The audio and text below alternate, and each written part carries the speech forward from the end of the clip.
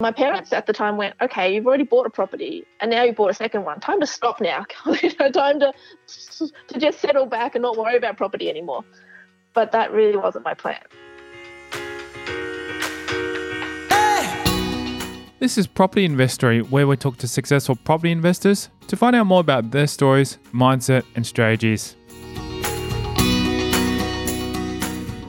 I'm Tyron Shum, and in this episode, we're speaking with property manager of Progressive Property, Melissa Morgan.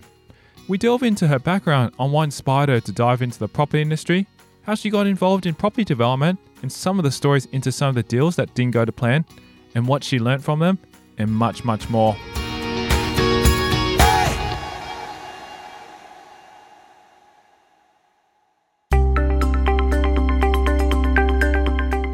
Morgan is a property manager and licensee for Progressive Property, and we find out what her typical day looks like. So I sort of follow the 80-20 rule. I probably spend about 80% of my day running the business, which is basically my day job. The rest of the time I spend either sort of looking after my kids, managing my own personal portfolio, and also I often have a development project here and there. So currently I've got one that's wrapping up, so I spend a bit of time doing that as well.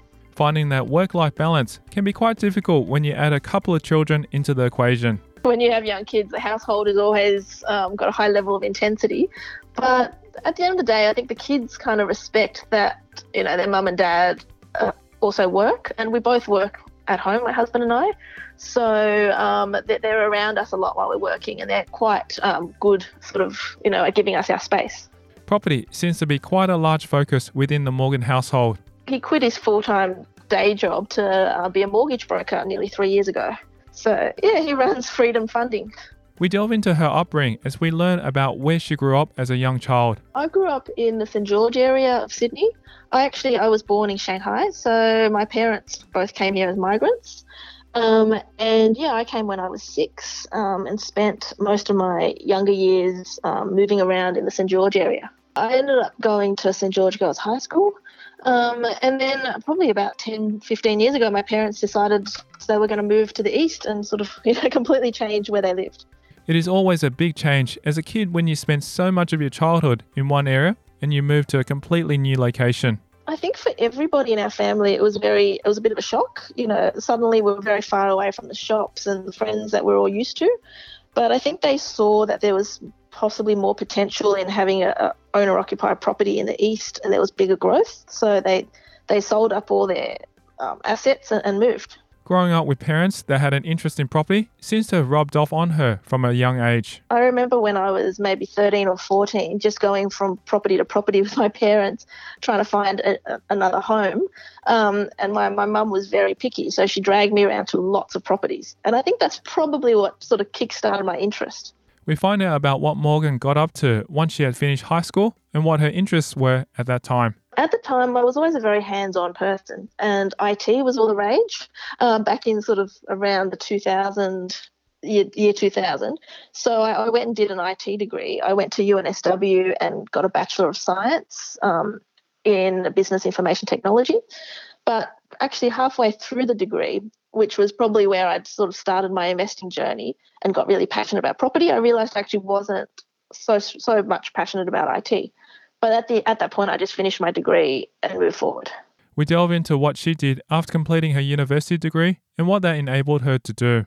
So I went into corporate. I went to work for Macquarie Bank, and I started in their investment lending area in operations.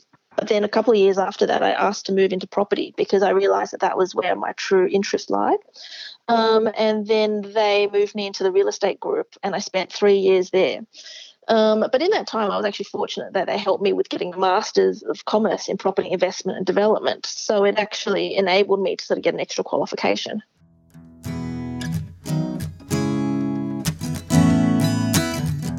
Morgan shares with us how she was able to get the job she did once she completed her degree. So, because the degree I did was a co-op scholarship, Macquarie is one of the sponsors. So during the degree, I already spent 6 months working Macquarie's IT division.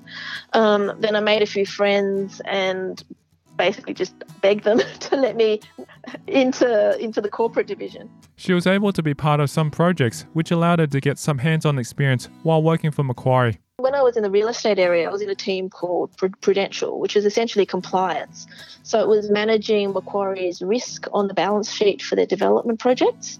So I got a bit of exposure to their very large projects. Some of them were like Greg Norman golf course developments of 200 properties. Some of them were smaller, sort of maybe 20 townhouses. Then she was able to be involved in some high-level projects, which helped her gain some valuable experience. I think at the time I didn't appreciate what I was working with.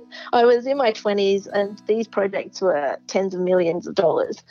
So for me, I knew what I was doing day to day, but I didn't see the big picture. And I think that the role probably suited to someone that had more experience in the real world. It was very interesting to see how a project came into fruition and the way they structured it and how every project had its own company and they did joint ventures with other companies.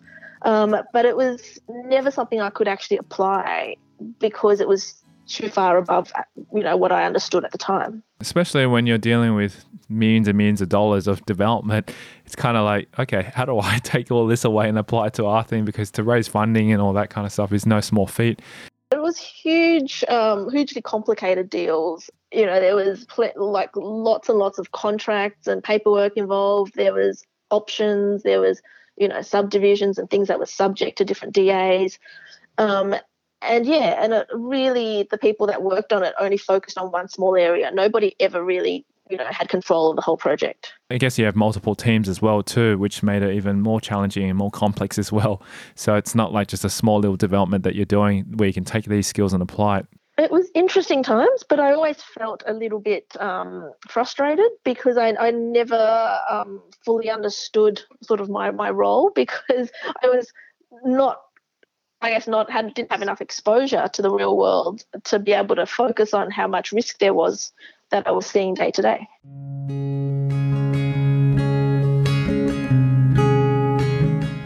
We delve into how she got started on her property investing journey and what inspired her to go down that path. The year was 2000 and I was 18. I just graduated high school and I basically had enough saved, a small deposit, about $20,000 saved up since I was probably about 5 or 6.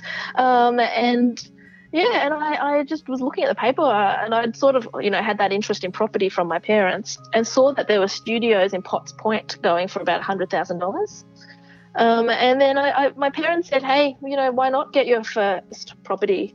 And I'd actually done a bit of temping at a mortgage broking business. So I had some exposure then as well to loans and sort of the whole mortgage process. So, I had income from working for my parents as a family business, and I went and jumped in and bought a little studio for $105,000. Buying a cheap property at Potts Point is an exciting way to start off your property investing portfolio. But we learn about some of the difficulties she faced. It was a horrible little place. It was 24 square metres. It didn't even have a window that looked onto the outside. It looked into a light well, and people kept throwing rubbish into this light well. It was, and the whole thing smelled like pizza because of the pizza shop downstairs. I had some interesting experiences there. I went to a local property manager and they put some tenants in, and those tenants ended up defaulting on their rent, not vacating the property. The property managers sort of just waved their hands and didn't, weren't proactive. So I actually, at 19, I went to tribunal to represent myself to kick those tenants out. So that was a very early exposure to property management for me. Thanks to this property, I decided after that I wanted to manage my own properties from then on and didn't really want to work with property managers anymore. It's easy to be discouraged from continuing on your journey after having such a bad experience with your first property. But Morgan chose to continue on her way. The following year, went to Brisbane on a little holiday and looked at the returns there. And I went, wow, this is phenomenal. And this was in 2001, so it was well before Brisbane sort of had a big boom. And I bought another one-bedroom property there for $97,000, and that rented for $170 a week. So it was very positive cash flow right from the beginning. Already having purchased 2 properties around the age of 19 is extremely impressive, as we learn how she was able to afford these properties. My parents had a fashion business, so I'd always, ever since I was growing up, worked for them. So I think when I turned 17, 18, they were able to monetize it a bit more. Uh, maybe I realized that I wasn't going to be working for free anymore.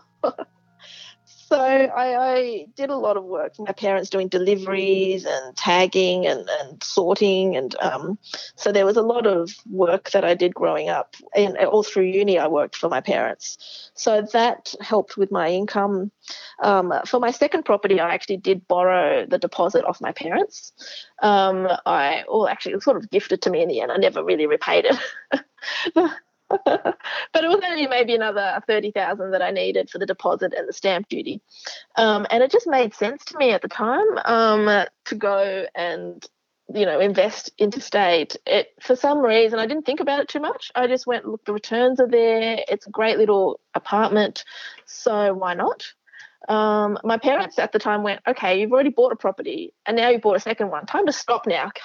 Time to just settle back and not worry about property anymore. But that really wasn't my plan.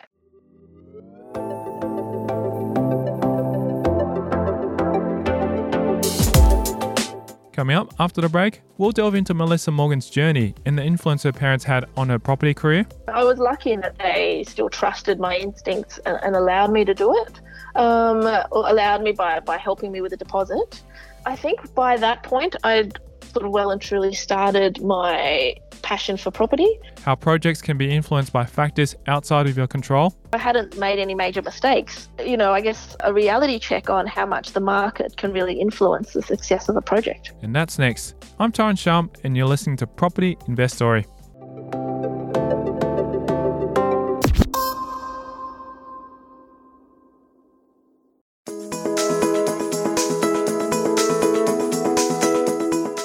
Morgan shares with us just how much of an influence her parents were in regards to her property investment journey. My parents were very, risk averse and traditional. And they were like, why would you buy interstate? You can't see it. Are you sure you want to do this? But I was lucky in that they still trusted my instincts and allowed me to do it, or allowed me by helping me with the deposit. I think by that point, I'd sort of well and truly started my passion for property. I also did a very quick cosmetic reno to the first Potts Point place, which then gave me some exposure to seeing that value could be added. And a year later, 2 years after I purchased the Potts Point place, I actually sold it for $165,000, which was a significant gain, I guess, if you look at that. The property was only $105,000 to start with. When I started at Macquarie, it was probably nearly 2 years of wages. But it did give me a good deposit then, and I put it straight away into another property in Elizabeth Bay. So I sort of, traded up and got a decent, a one-bedroom with parking, with the gains that I made from that property, and then also saved some of it probably for a deposit a couple of years later for another Queensland property.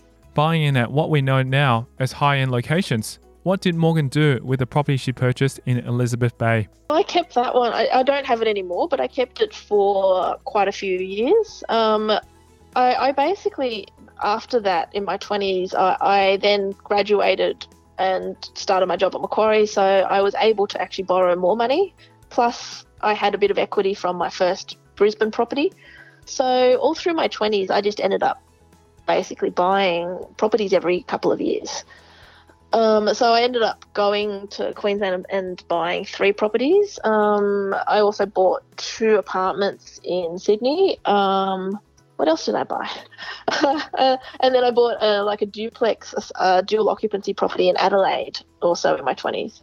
After having such a successful start in her 20s, we find out about the current situation of her property portfolio. When I got into my 30s, I stopped sort of wanting to buy and hold, and I wanted to do more. So then the strategy changed quite a bit over those years.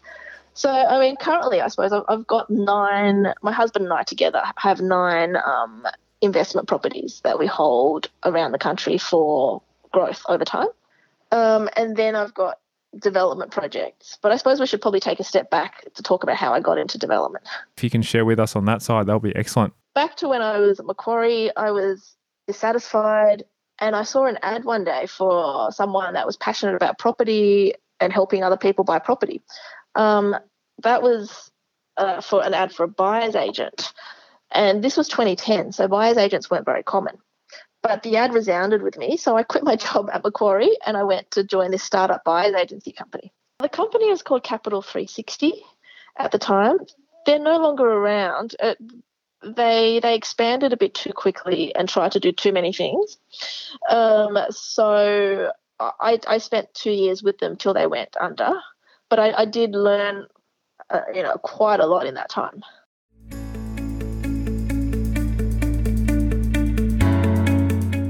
How did Morgan get from working in a buyer's agency to going into property development? I just wanted to be more and more hands-on.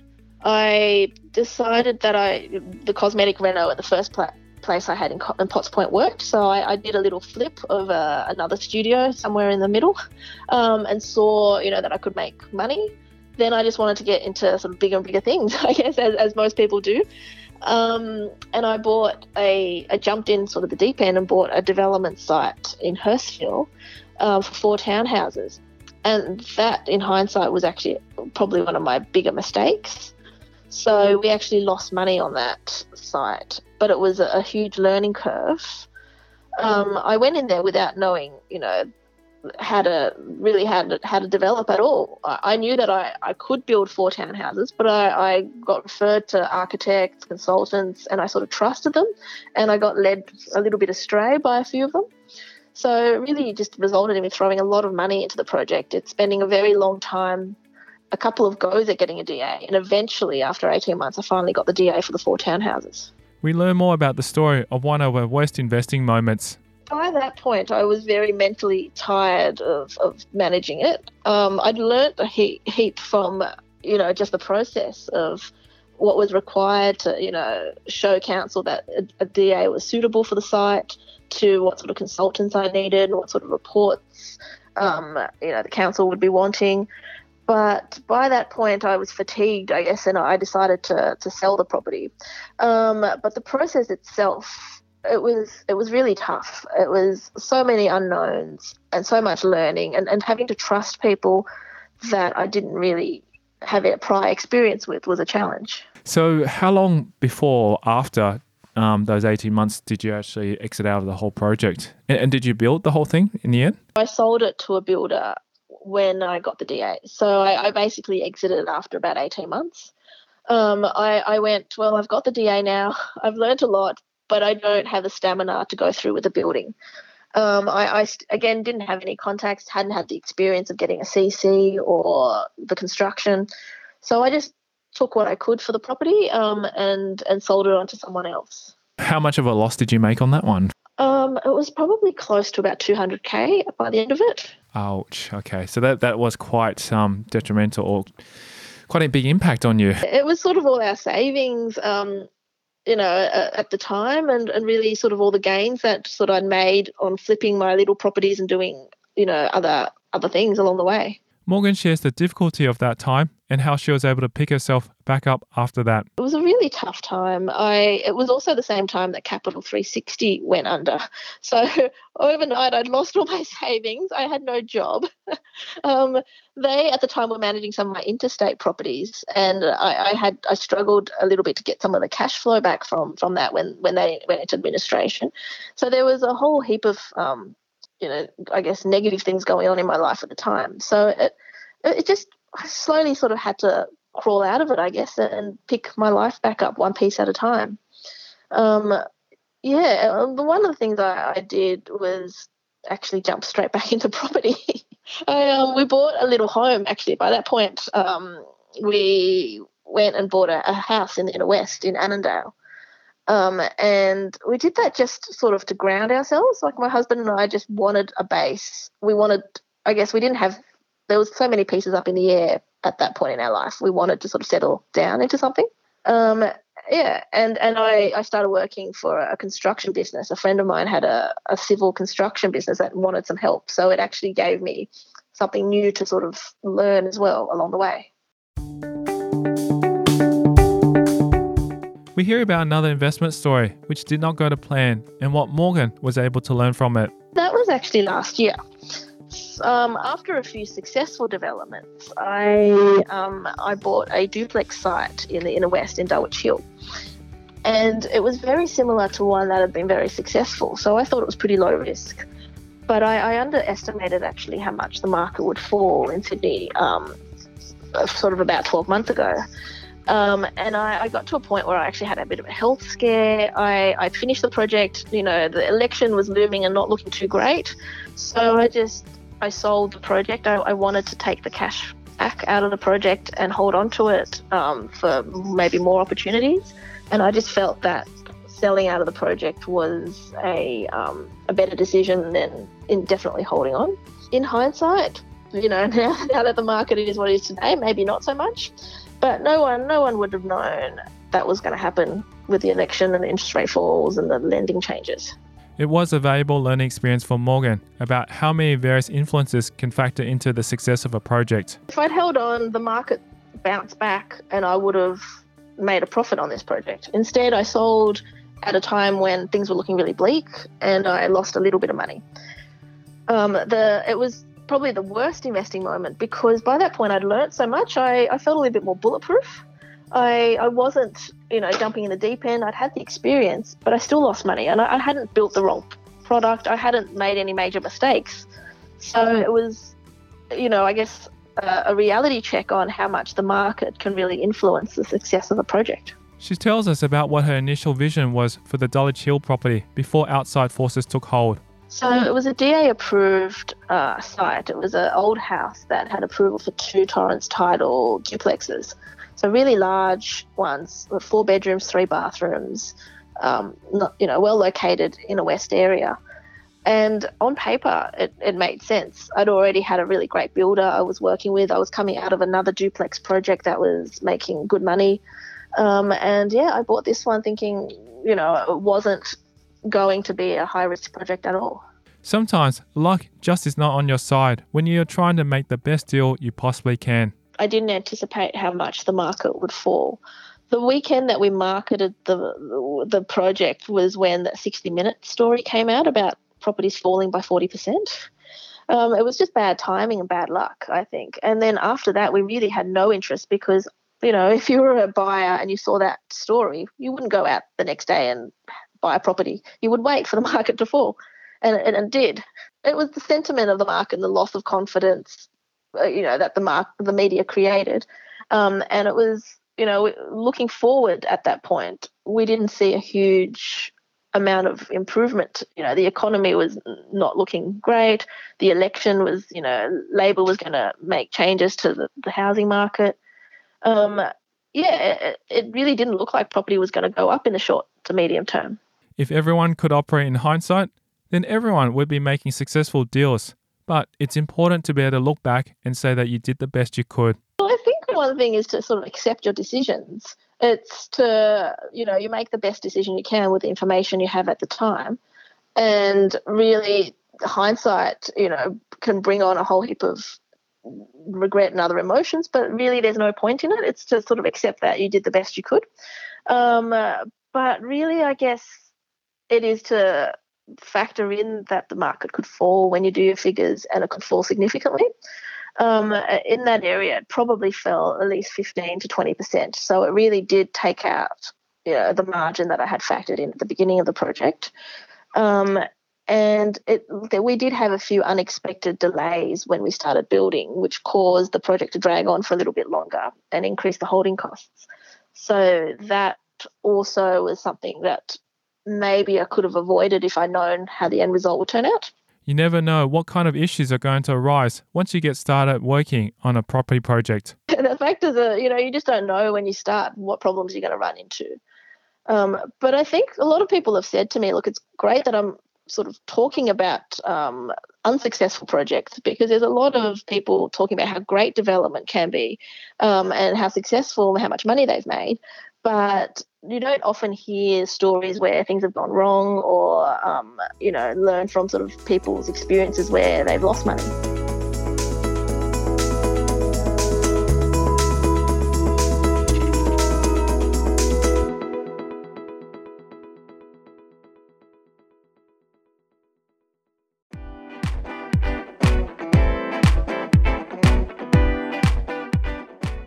So, inspired by Melissa Morgan's journey and an inspiring story, we'll keep the conversation going in a future episode of Property Investory, where we'll discuss her aha moment. Starting Progressive Property, my property management business, is probably a big aha light bulb moment for me. The motivation that Morgan still has to reach high goals despite her success. On paper, we've got financial freedom, but in our heads, we really want to achieve a lot more. And that's next time in a future episode of Property Investory.